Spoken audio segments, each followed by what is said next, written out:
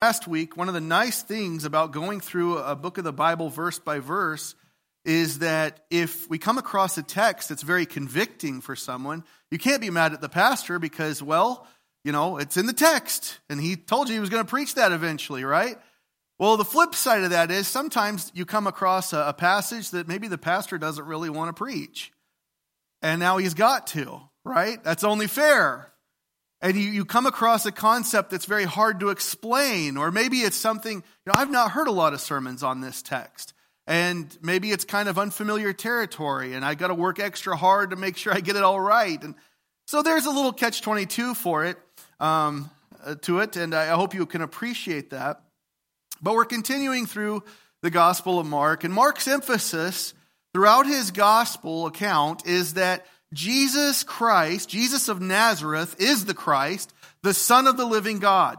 That Jesus came into the world, he was announcing the kingdom of God, he was healing the sick, he was casting out demons, and he died for our sins, only to rise from the grave victorious and ascend to the Father's right hand. Traditionally, Mark, or John Mark, as he's called in the book of Acts, he is writing this from the city of Rome, around possibly as early as the mid to late 40s or early as the 60s, not the 1940s, 1960s, much, much earlier, the actual 40s and 60s. And he bases much of it off the preaching and the teaching of the Apostle Peter. At least that's what church tradition tells us.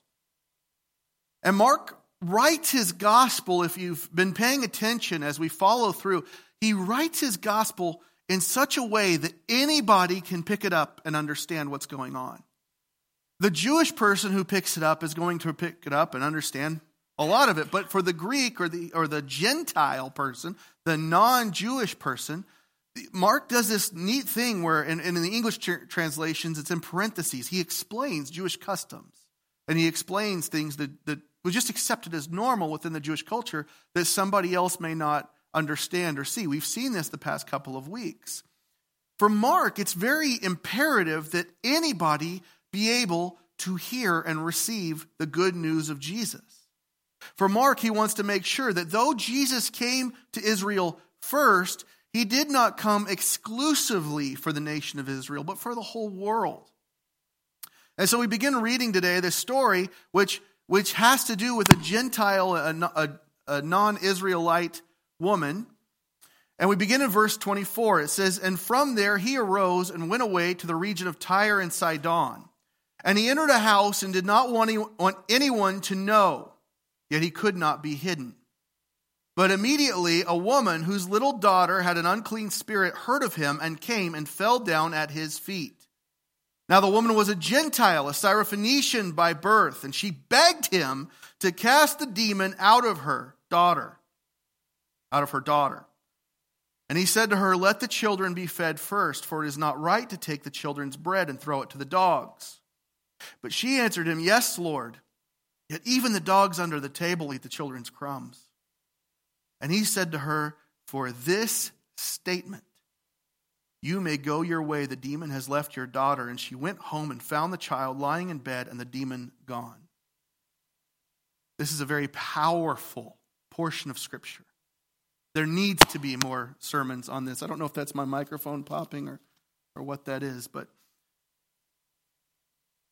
some people, more modern thinkers, they try to twist this passage and make it mean something it doesn't, even to the point they are now trying to teach that Jesus was being racist towards this woman.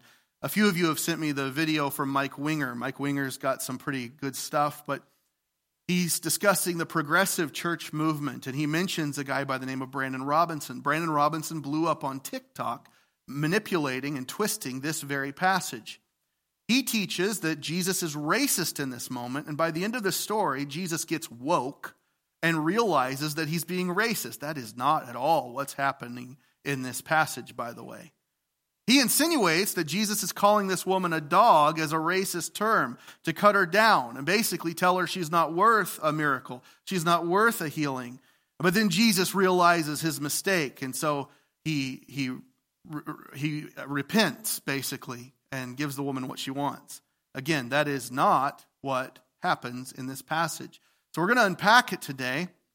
This story actually has very little to do with race and much more to do with a person's faith, an individual's faith. In fact, I'd suggest it has to do with a faith that moves us closer to God. And that's the main idea. This is your Facebook quote of the week or whatever you want to call it. Before we ask God to move, we have to be willing to move towards God. I'll say that again if you're taking notes. Before we ask God to move, we have to be willing to move towards God. You know, so often we want a faith that moves a mountain, but what we really need is a faith that touches the heart of God. A faith that moves us closer to Him. Faith that God gets excited about is what we see in this passage today. In fact, Matthew's account, and Matthew and Mark are the only two Gospels who record this. It's the only two instances in all of Scripture you'll find this story. Matthew has Jesus say to her, "O woman, great is your faith, be it done for you as you desire," and her daughter was healed instantly. You understand, this woman found herself at the mercy of God, and she falls at His feet in faith, begging Him to do something that will change her circumstances. Now today, a lot of people feel this way. A lot of people feel a lot of stress and brokenness and hurt. And your circumstances may not be the same as this woman, but the hurt or the pain that you carry is very real to you as much as her pain and her hurt were real to her. And you're at the mercy of God because He's the only one with the power to change the situation. And you've gone to Him in prayer time and time again, and nothing seems to budge. Nothing seems to change. There's something, though, within this passage that we have to understand. We have to wrap our minds around this, that there is something within the character of Christ going into this story that reveals the character of God that we must get. Like I said, Mark is pointing to the fact Jesus is the Messiah. He is the Christ. He is the Son of God. He is God. And if that's the case, then Christ Himself must exhibit attributes or characteristics of God, right? If He's God, then He needs to do things God does. And we've seen that. Jesus calms the storm. Jesus heals the blind. He cleanses the lepers and those who are seen as unclean. He's exhibited the attributes of God we typically think about, the things we normally like. But today we see an attribute of God on display that if we blink, we miss it. And it's incredibly powerful. We see God's sovereignty within Christ.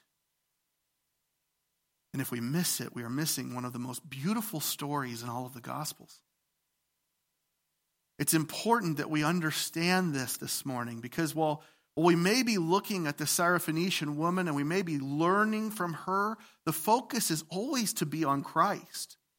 The focus is always to be looking at Him and towards Him and what we understand about Him. And if He is God, as John 1:1 tells us, then we should see within Jesus the unchanging character of God. To say that our faith or our prayer changes God or at least changes His mind, actually that would be in contradiction to His word. God knows all things from beginning to end. Scripture makes this clear in Revelation 22:13 and Ephesians 1:4. And by the way, none of this is in your notes this morning, so just bear with me on this.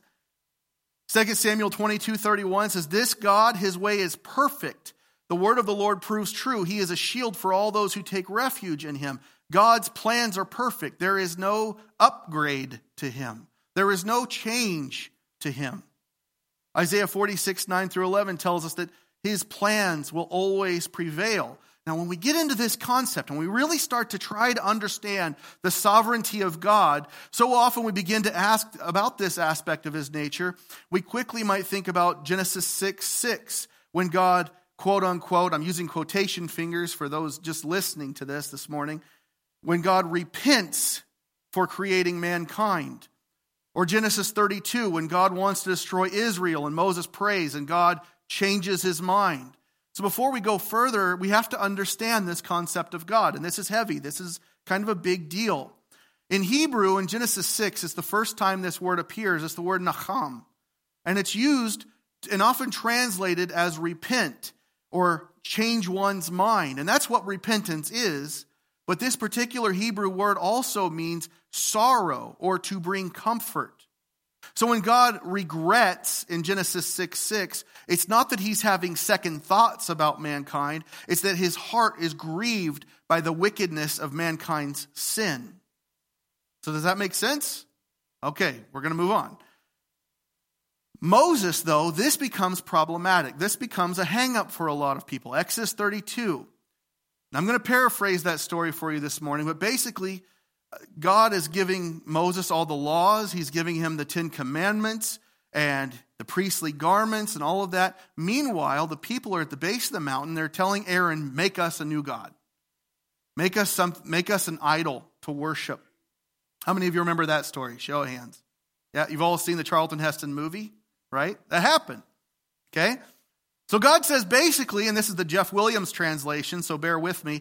He tells Moses, you better get down there. They're making idols, but I'm going to deal with them. I'm going to cut them off, and I'm going to make a great nation out of you, as God is talking to Moses. This is about verses 10 and 11 of Exodus 32.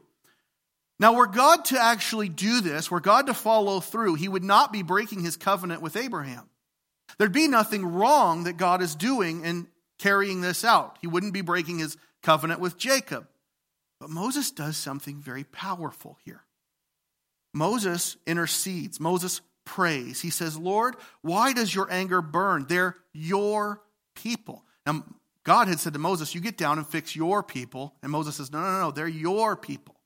Don't put that on me. No, he didn't say that. They're your people. You know them. You rescued them. You are the one who brought them out of Egypt. If you destroy them, it's going to look bad on you, won't it? That's basically Moses' prayer. Now, Scripture says, Exodus 32:14, the Lord relented from the disaster that he had spoken of bringing on his people. Now, often we read this and we come away and we say, well, it's like God just looked at Moses and said, gee, Moses, you're so right. Gosh, what was I thinking? I'm such a silly God. That's not what's happened here. Instead, what we're missing is the fact that Moses has just aligned his heart with the heart of God. He has appealed to God's character. He says, I know you. I know how you think. I know what you're up to. And you're not that God. You're not the one who's going to do that. We would be better reading that as God replying and saying, now you know, Moses. Now you know that I have the right person in place to lead these people. Because every point going forward in the story of the Hebrew people throughout the wilderness, when they sin, when they rebel, what is Moses going to do? He's going to fall on his face before God and intercede on their behalf. He's going to come before God and he's going to appeal to him for these people. And the message is very clear. God is saying, I need an intercessor for my people. I need someone who knows my heart, who will speak to the people for me. And right now, Moses, you're that guy. But we understand the connection, don't we? That eventually there's going to be this person, Jesus of Nazareth, who is going to intercede, according to Hebrews, on behalf of the people. He knew Moses would pray. God knew Moses would want to align his heart to God's heart. Ultimately, by the way, God does punish the people. He does carry it out. All the people except Joshua and Caleb, they all die before they reach the promised land, including Moses. So God is true to his word. But the need for the intercessor, the need for a deliverer is made abundantly clear. Jonah is another example of this. When he goes to Nineveh, they repent, and the Bible says God relents. He does not destroy them. And you know what? Jonah knows that this is going to happen. He gets very angry about it. If you remember the study we did on Jonah on Sundays, basically he tells God, see, I knew you would do this. I know the heart of God. God loves. God does not like to be the God of fury. I knew you were the God who would forgive. And I knew they would repent. I just knew it. And then God scolds him for his negative attitude about it. But that's because he knew God's character, that God wants this people to be saved, to seek his heart. And Jeremiah 18:8 gets tossed into this conversation. It reads, and if that nation concerning which I've spoken turns from its evil, I will relent of the disaster that I intended to do it. Again, God is not changing his mind in this passage. He's calling the people to repent. Because when our hearts are aligned with his, the circumstances don't lead us. He does. So if prayer doesn't change God, then the question becomes, well, then why do we pray? Well, first and foremost, because he tells us to. And secondly, because God delights in our prayers. Jesus told us to pray and not lose heart in Luke 18:1. And 1 John 5 tells us, and this is the confidence that we have toward him, that if we ask anything according to his will, he hears us. And if we know that he hears us in whatever we ask, we know that we have the request that we have asked of him.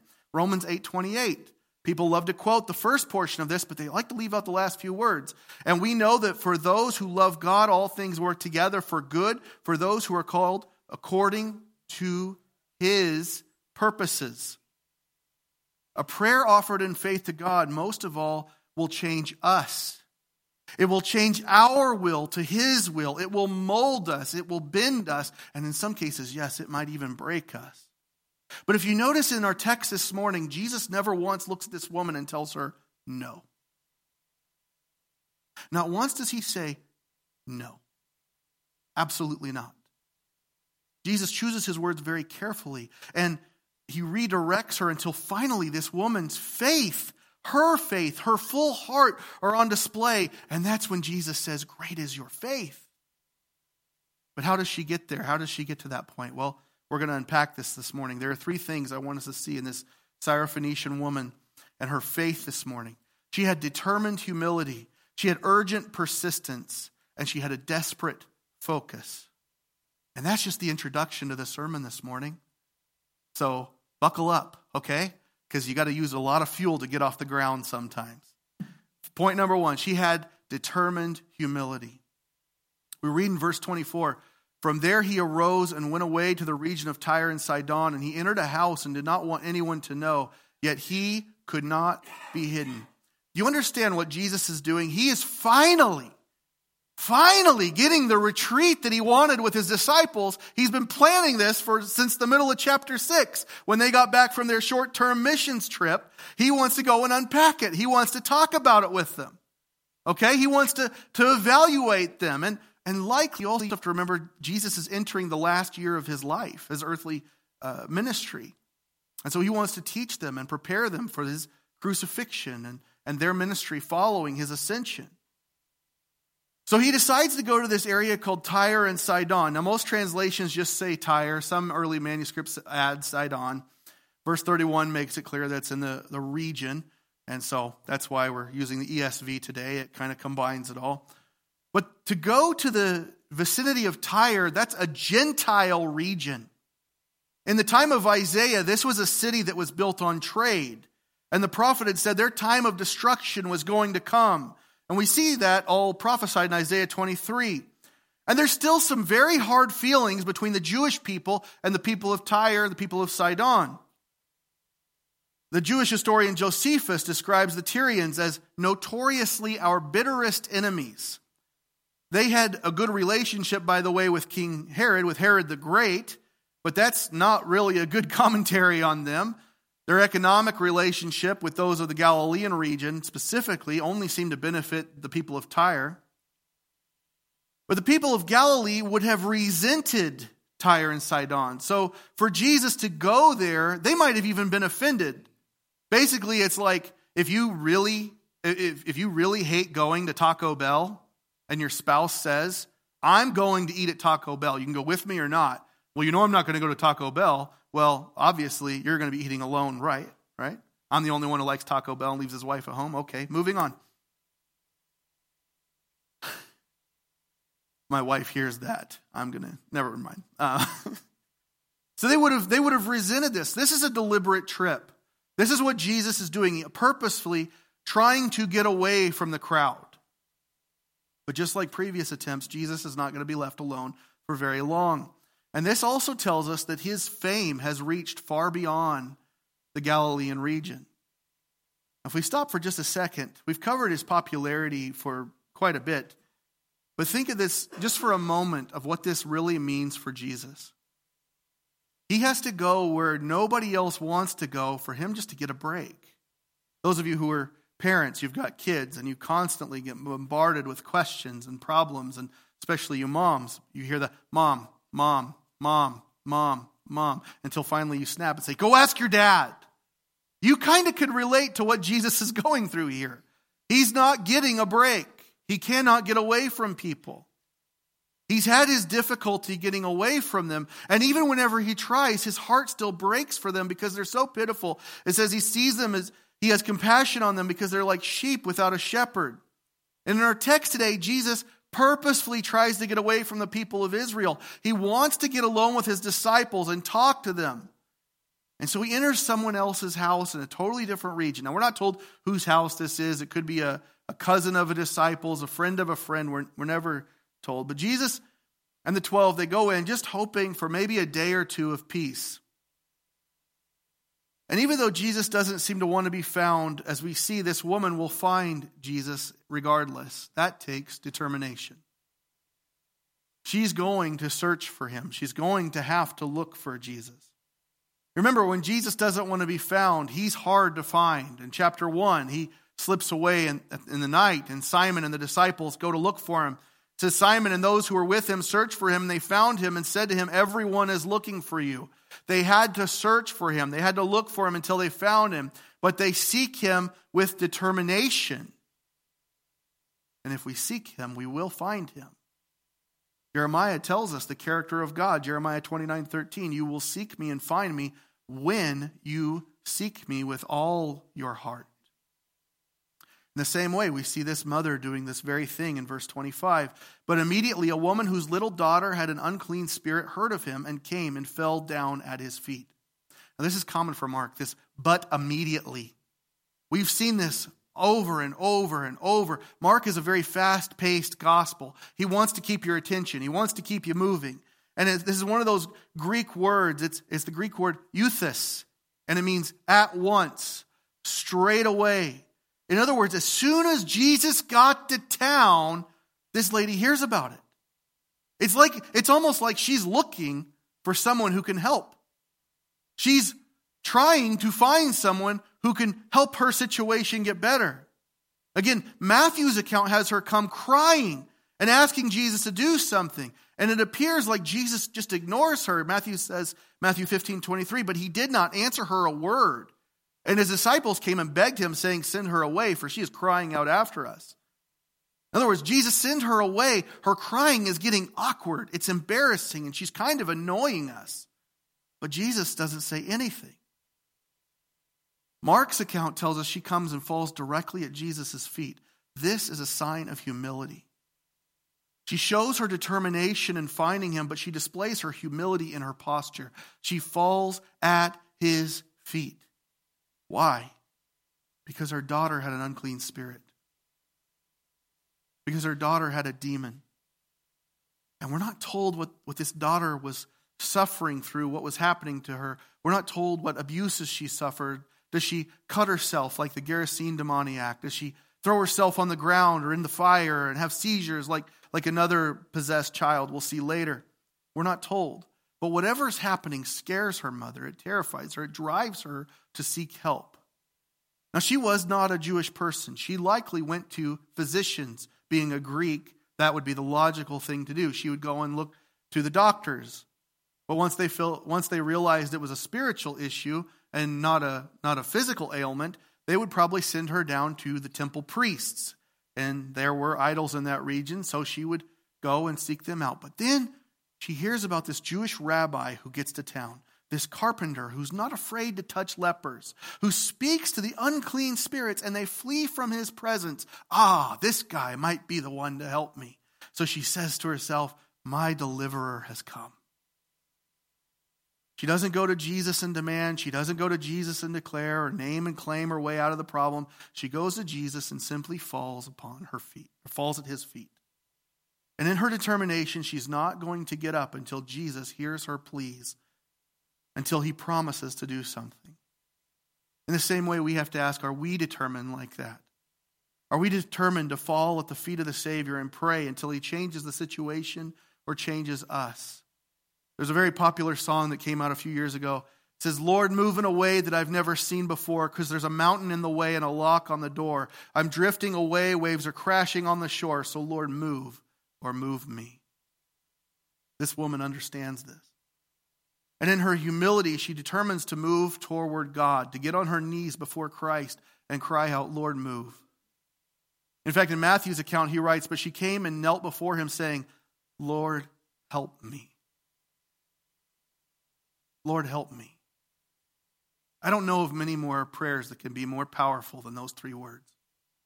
If you remember when Peter was drowning in Matthew 14:30, and he sees the wind and the waves, and he begins to slip under the water, he cries out, Lord, save me. Some of the most powerful prayers are short. They're very humble, but they're very determined. Lord, help me. Lord, save me. Lord, you know.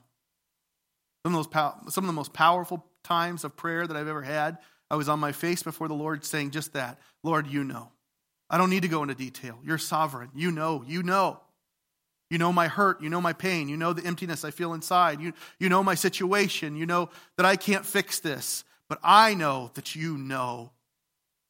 And you can deal with it.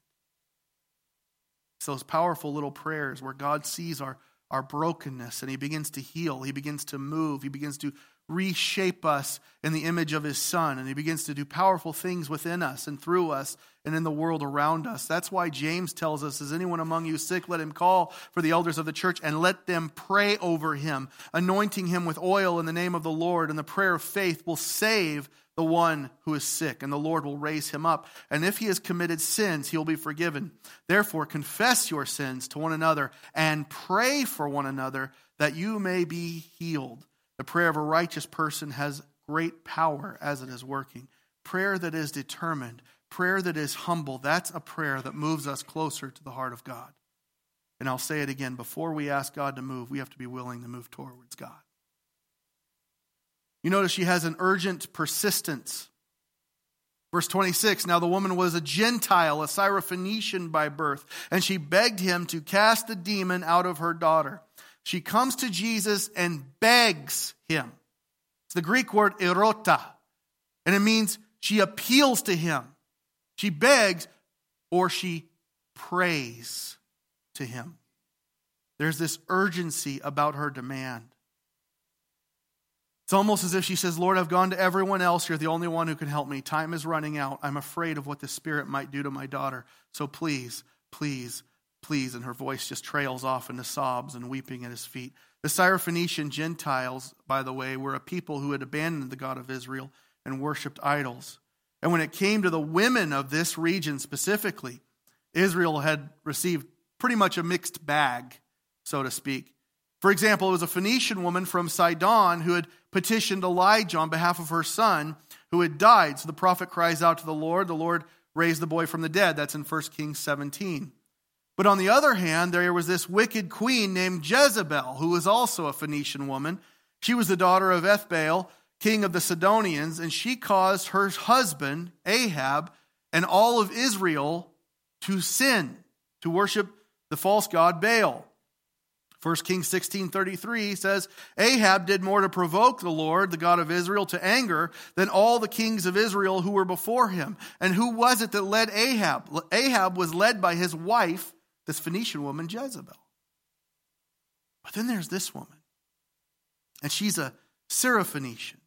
And that distinguishes both the time and the region she's from. Greek culture had influenced Syria. After Alexander the Great's conquest, many Greeks settle in this area of Tyre and Sidon. So the woman is, by Mark's account, she's both Syrian, Phoenician, and Greek. So she's a Greek Syrophoenician woman.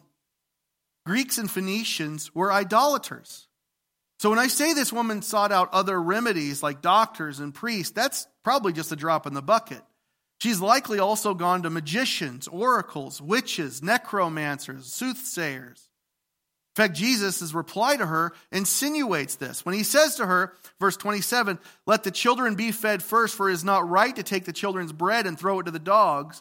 Well, to some, people believe that Jesus is quoting a proverb she might have been familiar with. We're not really told that. But Jesus clarifies, I'm going to heal differently than the way people you've went to are going to heal. That's what he's saying. You're not part of this. You've gone to the magicians. You've gone to these other people. You've done these other things. I don't do what they do. That's in essence what he's saying here. In Matthew 15:24, he answered, I was sent only to the lost sheep of the house of Israel. So Jesus wants her to demonstrate her faith to the one true God, not idols. The word Jesus uses for dogs, by the way, and I have to clear this up since I mentioned it, it's the Greek word kunarion. And the actual form is kunarios. And what it means in this tense is little dogs or even puppies. They're domesticated animals, friendly dogs. This is not a racist term, and we'll see that. We do see a different word that is meant harshly, a more insulting use of the word dog. For instance, in Matthew 7:6, Jesus says, do not give dogs what is holy. Do not throw your pearls before pigs, lest they trample them underfoot and turn to attack you. That's the same word Paul uses in Philippians 3:2. He says, look out for the dogs. Look out for the evildoers. Look out for those who mutilate the flesh. And Paul and Jesus are both referring not just to the Gentiles, but to also Jewish people who, it's not a racist word, but these were the people who would make a mockery of what they were given when they were given the gospel. It's the Greek word kuion, which means a vicious dog, a wild, untamed beast. They're using that to describe the combative nature of people who fully reject the gospel. If Jesus wanted to use the most insulting word of this woman, for this woman, he would have called her a kuion, not kunarion. Instead, he's not insulting her. He's speaking tenderly to her. He's speaking lovingly to her. He's not rejecting her because she's a woman. He's not rejecting her because of her race. He's not rejecting her at all. He's just redirecting her because of her faith. The woman doesn't move. She doesn't flinch. She hears Jesus' words and they don't sting her. She's part Greek. She understands. She's used to the custom of owning pets, having dogs as pets. She persists. She doesn't give up. You see, a lot of people, they come to Jesus and they have their list of demands. Jesus, you've got to heal so-and-so. Jesus, you need to give me more money. Jesus, I need this promotion at work. You've got to fix this problem, fix that problem. And when he doesn't do exactly what they want him to do, they move on to the next thing. They try something else. And truth be told, this woman's likely done that up until this point. She's gone to one doctor after another, or she's gone to a priest or some other spiritual guidance. They didn't have any special powers. They didn't have what Jesus had. And if you remember from earlier on in this series, if someone in this day and age, if they wanted to cast out a demon, what would they do? They'd normally appeal to an even bigger demon. So she wasn't getting any farther ahead. She's spinning her tires this whole time. And so she runs out of options and she runs to this rabbi from Galilee. For her, this is the last straw. If he cannot heal her daughter, nobody can. Something within this mother breaks. She hurries to him, and as she runs, she basically would probably be telling herself, I'm not going to budge until I get an answer. I'm not moving until he gives me hope. With urgent persistence, she throws herself at the feet of the only hope she has and begs and she weeps. Have you ever prayed that way? God, you have to do something or I will lose everything. God, move or I'm going to die. I'm going to lose what matters to me. You pray the words of the psalmist, Psalm 13:3, consider and answer me, O Lord my God, light up my eyes, lest I sleep the sleep of death. Psalm 5:1 and 2, give ear to my words, O Lord, consider my groaning, give attention to the sound of my cry, my King and my God, for to you do I pray. Psalm 119:153, look on my affliction and deliver me, for I do not forget your law. The prophets prayed this way and it shook nations. The apostles prayed this way and it tore down prisons. So the question remains, are we willing to pray desperately? Before we ask God to move, we have to be willing to move towards God. And that's what she has. She has a desperate focus. Verse 28. But she answered him, yes, Lord, yet even the dogs under the table eat the children's crumbs. This is another clue. This tells us Jesus is not using a derogatory word. This is the type of dog someone would want within their house. That would be okay with them being under the dinner table. It's not a wild dog. It's not a derogatory slang. Her response shines a light on her faith. You know, in all of Scripture, relatively few people are commended for their faith. Yes, we have a whole chapter, Hebrews 11, right? Faith's Hall of Fame. Who's mentioned in that? Abel, Enoch, Noah, Abraham, Isaac, Jacob, Joseph, Moses, Rahab, Gideon, Barak, Samson, Jephthah, David, Samuel, and the prophets. That is actually a pretty short list when you think of all the people in the Old Testament. Where's Shadrach, Meshach, and Abednego? They're not mentioned. We like that story, right? Solomon's not mentioned. No Nehemiah, no Ezra, no Ruth. Many more are left out. Yet this woman is commended for her faith. This is what it does. We'll soon see. Initially, when the woman had come, Jesus had been silent, but now he begins his response to her. He says, let the children eat first. Let the children be fed first. Israel must be healed. Israel must first hear the gospel. Israel must first be given a chance. That's the initial meaning, but there's a slight prophetic utterance here that we might miss if we're not careful. Jesus did first come to Israel. Matthew's account makes that very clear with Jesus saying as much. And if you remember, today is day of Pentecost. And in Acts 1:8, what's Jesus say? You'll receive power when the Holy Spirit comes upon you, and you will be my witnesses in Jerusalem and all Judea and Samaria and to the ends of the earth. In other words, beginning in Israel. And then you'll move out. So Jesus came to Israel first, and then everybody else. This encounter does not change Jesus' mind on the order the gospel should go forth into the world, but her response shines a light on her depth of faith in Christ. In a sense, basically what has happened is Jesus has said, let the little dogs get the crumbs, and she looks into the eyes of her Savior and she says, you're right, I am a little dog. Can I just get some crumbs? And it's powerful. And it moves the heart of Jesus. Martin Luther says she catches Christ with his own words. The beauty of that is knowing the truth, the sovereignty of Christ, that he understands her and he knows, and he wanted her to catch him in those words. He wanted her to trap him. He wanted her to get it, to align her heart with his. This is something that Jesus commends when he says in Matthew 11:12, from the days of John the Baptist until now, the kingdom of heaven has suffered violence, and the violent take it by force. The kingdom of heaven is for those like this woman who are willing to spend every moment in pursuit of the kingdom. They are desperate for it. Their focus is solely upon Christ. They run their race with endurance, with their eyes fixed on Christ, the author and perfecter of their faith. Do we desperately pray for anything the way this woman pleads for her daughter? And he said to her, for this statement, you may go your way. The demon has left your daughter. Charles Spurgeon, when he was preaching on this passage, he said, the Lord Jesus was charmed with the fair jewel of this woman's faith, and watching it and delighting in it, he resolved to turn it around and set it in other lights, that the various facets of this priceless diamond might each one flash its brilliance and delight his soul. Initially, when this woman had come, Jesus had been silent, but now I believe he can't contain his excitement. Matthew recounts, he says, "O woman, great is your faith. Be it done for you as you desire." And her daughter was healed instantly. Jesus' answer to her pleas is so full of grace.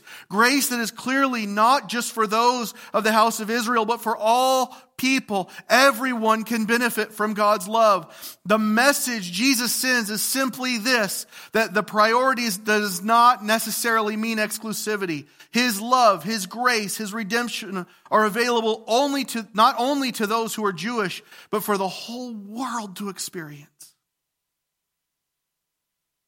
In the same way, the cross of Christ is for those who repent and believe upon its purpose. He first came to Israel, but through his cross, his death, his resurrection, all may be delivered. So he sends her on her way, and she went home and found the child lying in bed and the demon gone. She got what she'd asked for. But she came to Christ determined and humble, urgent but persistent, desperate but laser focused. Her faith got Christ's attention. Her faith moved her from a home with a demon to the feet of the Messiah. It brought healing to her daughter and wholeness to her heart. So she moves herself closer to God, and God heals her daughter. before we ask God to move, we have to ask, are we willing to move closer to God? I'm going to move to close. I'm going to dismiss us in a word of prayer in a moment. But again, this is Pentecost Sunday. And I don't know of a better Sunday to discuss prayer. On the day of Pentecost, the disciples were gathered together to pray. They were filled with the Holy Spirit. Their hearts were flooded with God's heart. And what do we see happen? They become united. Everything they owned, they shared, and everything was in common. Acts chapter 2 tells us. And 3,000 people were added to their number. That's the power of prayer. That's the power of the Holy Spirit and the purpose of the Holy Spirit. Pentecost is a time of harvest. In fact, actually, Pentecost is a harvest festival, like I mentioned before. But it's also a time for prayer, a time for the church to unite together. And if you're here, maybe you're hurting, maybe you're facing desperate circumstances, if you're in urgent need, James tells us to pray together. So I challenge you, find a place away from everyone else in the sanctuary this morning, either at the front, in your seat, maybe just take some time at home later today if you have to go, but time to be an intimate, humble, desperate prayer. Pray focused, pray desperate. Pray persistently, but pray urgently. And pray in humility, but with a determined heart. Pray alone or grab someone and ask them to pray with you, but move closer to Jesus and watch Jesus move in your life. Even if he doesn't move in the way you want, he's not done moving you. So I'm going to ask you to stand this morning. We're going to close in a word of prayer.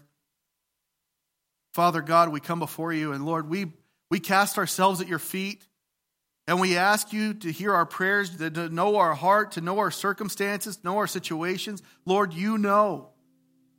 You know already. You knew everyone who would hear this message before they even got here this morning or click play.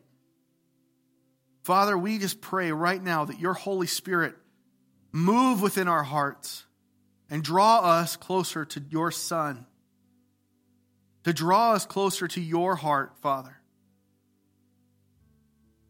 Lord, we ask for a mighty move of God.